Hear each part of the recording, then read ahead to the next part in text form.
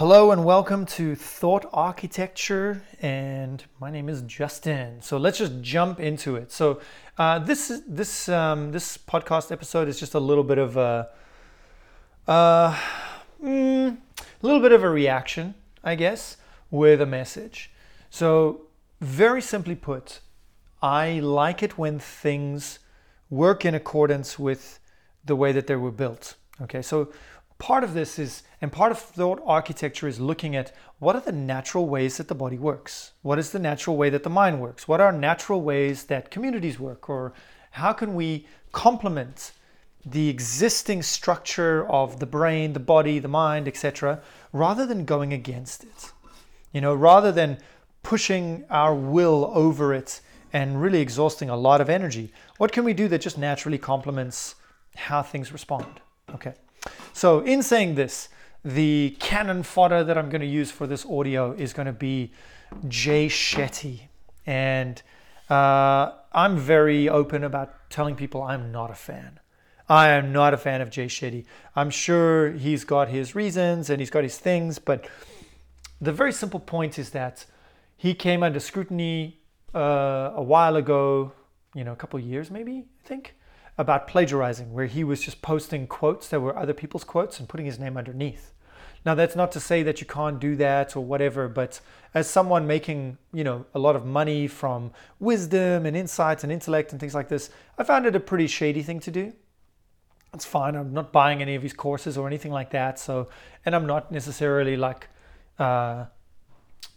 condemning him in any regard, but I feel that people who listen to him deserve better, deserve more than that, And my wife said, maybe just, invitation to consider that maybe this is just a rebellious teenager in me saying you're famous, so I don't like you, or whatever the case may be. But a recent thing that he did was, it's basically about not giving credit where credit is due. So this came up recently again when he talked about it on the Russell Brand show. He talked about a video that he made recently called The Cookie Thief. And once again, there was no head nod to the original. The original was done, it's a poem by Valerie Cox. I believe it was in Chicken Soup for the Soul. And it's a story of a woman waiting at the airport, got cookies, reading a book, man sitting beside her, grabs a cookie, and starts eating it. And so she's like, I'm so nice, I'm not going to confront this guy.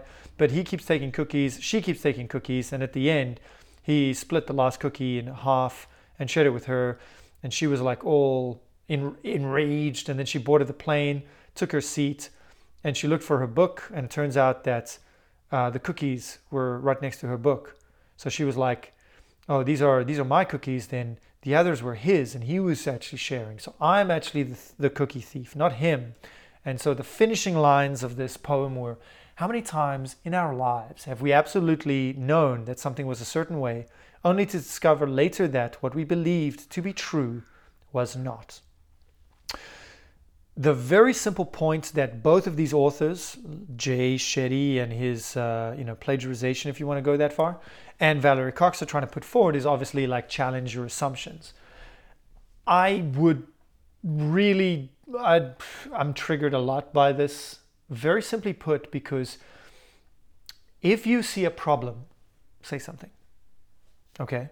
When we are talking about humans being social animals, the very simple point about humans being social animals is that communication, more often than not, can override perspective. That's simple. Communication overrides perspective. So you can have a certain perspective as much as you like. That's fine. And if you have to challenge your own perspective, you've got to do a lot of what my friend calls mental gymnastics, mental tai chi, to kind of push the perspective away or step around the perspective. Yes, that's fine.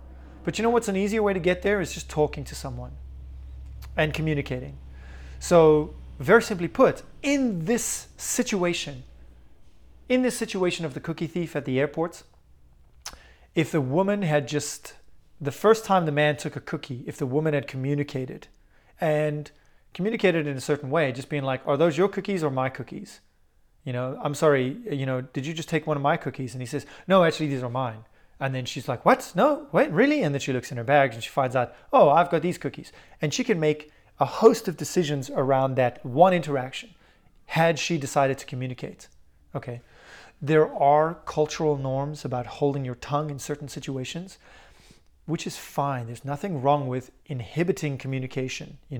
We actually have a muscle in the executive functioning of our brain, which inhibits our thoughts, our actions, stops us from doing stupid things. Okay, so learning to control communication is great, but that's the whole point, is that having certain skills of communication.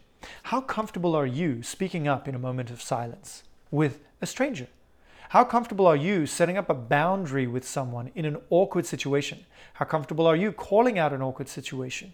And so exercising these skills leads you to a point where you don't have to challenge your perspectives. And actually, it's better for both of you. So I want you to think about the cookie thief, the man in the story who was actually sharing his cookies with this woman who was so angry and frustrated. Had the man just communicated and say like, oh, sorry, why are you taking my cookies? Are you hungry? Do you want a cookie? I'm happy to share. And if he challenged that woman. So in that situation with two people, both of them face the responsibility of communication. Neither of them communicated, which is just silly in my mind that, oh, the man, shows kindness. Well, great, good for him. He's exercised a lot of kindness. How many people do you know, or how many situations have you been in where kindness was abused? Okay, so just showing kindness leaves you with half a pack of cookies and an angry person. Sure, at the end she felt really bad for it. She learned a lesson, whatever. But had he communicated and showed kindness as well, very different results. And it's a very different community and social result as well. So coming back to this very salient point, okay, we are talking about this idea that communication can drive relationships a lot stronger than perspective. Communication is a sequence of muscles to exercise, and it's worth exercising because ultimately it can sidestep us away from issues of frustration, anger. It can also get us more in tune with the communities around us, with how different people think, how different people perceive things, and abandoning this idea of right and wrong. I think I've said in previous episodes, I do not believe in right and wrong. I do not. I do not believe in this moral code of this is right and this is wrong.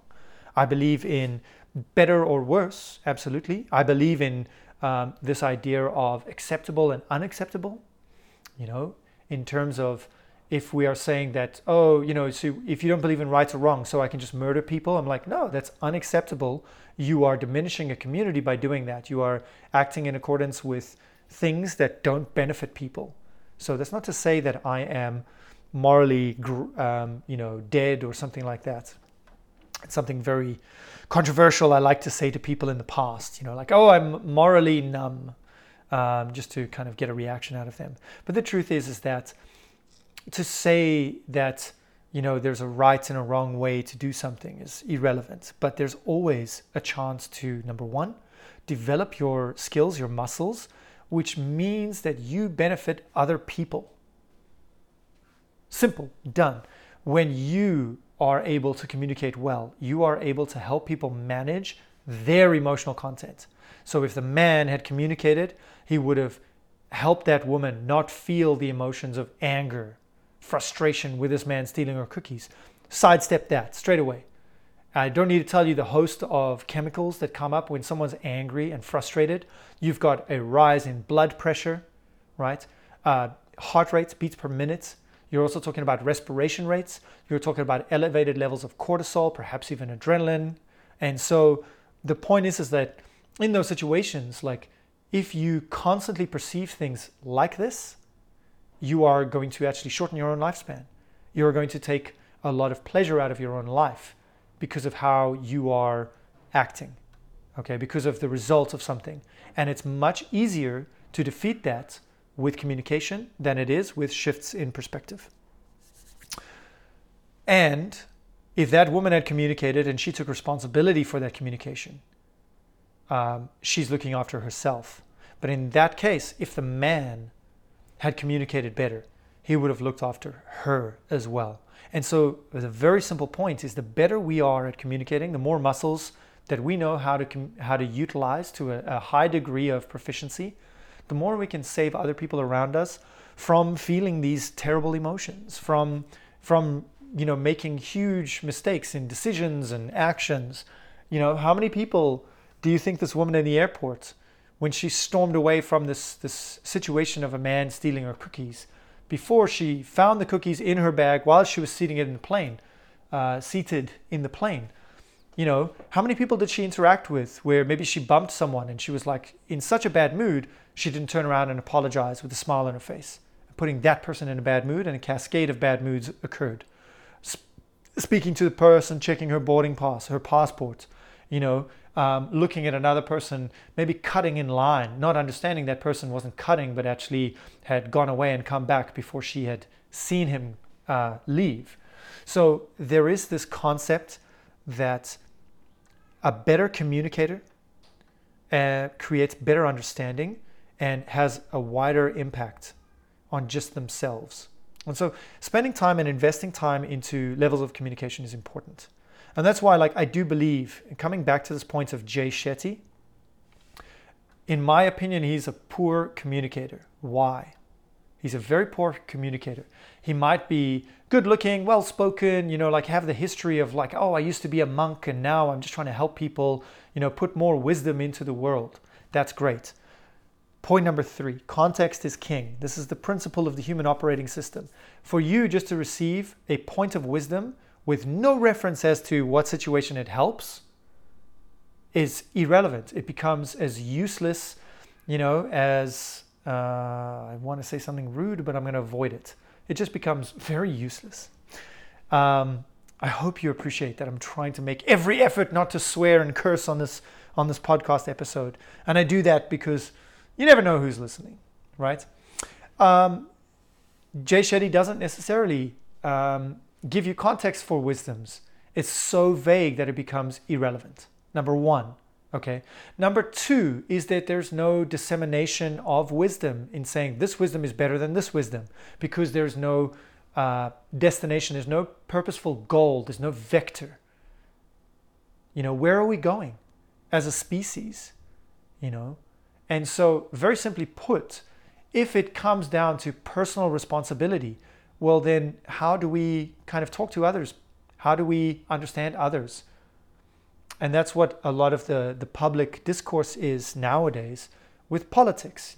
I take care of this, I'm not taking care of you, or something like that, where it's this idea of I did the work, I developed, I've consumed these articles, I've seen the research, I've seen this. Why are you making these dumb decisions, these dumb choices? It starts creating anger, frustration, etc. And we do have a problem at the moment where, people who are reading, let's say, self-help books, people who are going on this course of empowering themselves, in trying to make themselves better, fall into this trap of, but I'm doing it and you're not. I know better than you. I used to be like you, but now I'm better. And that's an incredibly divisive mindset to have, because not everybody is in a position where they can afford to do this financially, emotionally, time-wise. In their journey, they're in their journey in a certain path. And so it just becomes this idea of, are we dividing people or are we unifying people? And I find that indirectly, Jay Shetty and the ilk around this type of thing, which are motivational speakers who tell you just to be happy, they don't necessarily give you tools to understand your own context, what is right, what is wrong, what is appropriate. And they don't give you the warnings of be careful not to separate yourself from others. This idea of cutting toxic people out of your life.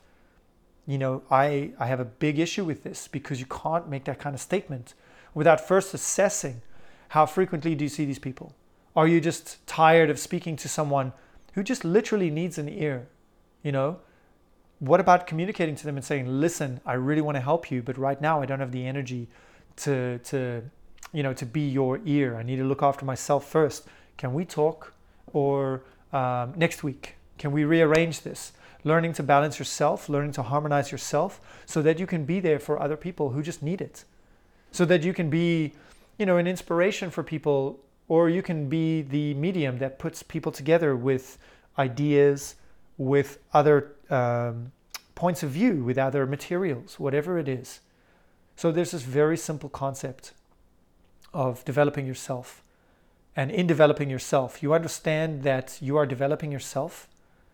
In this episode, we're talking about communication, developing yourself with communication, so that the community is stronger, that other people are better as well. And communicating is not a simple matter of like, yes, we're all one, it's fantastic, all is love, namaste.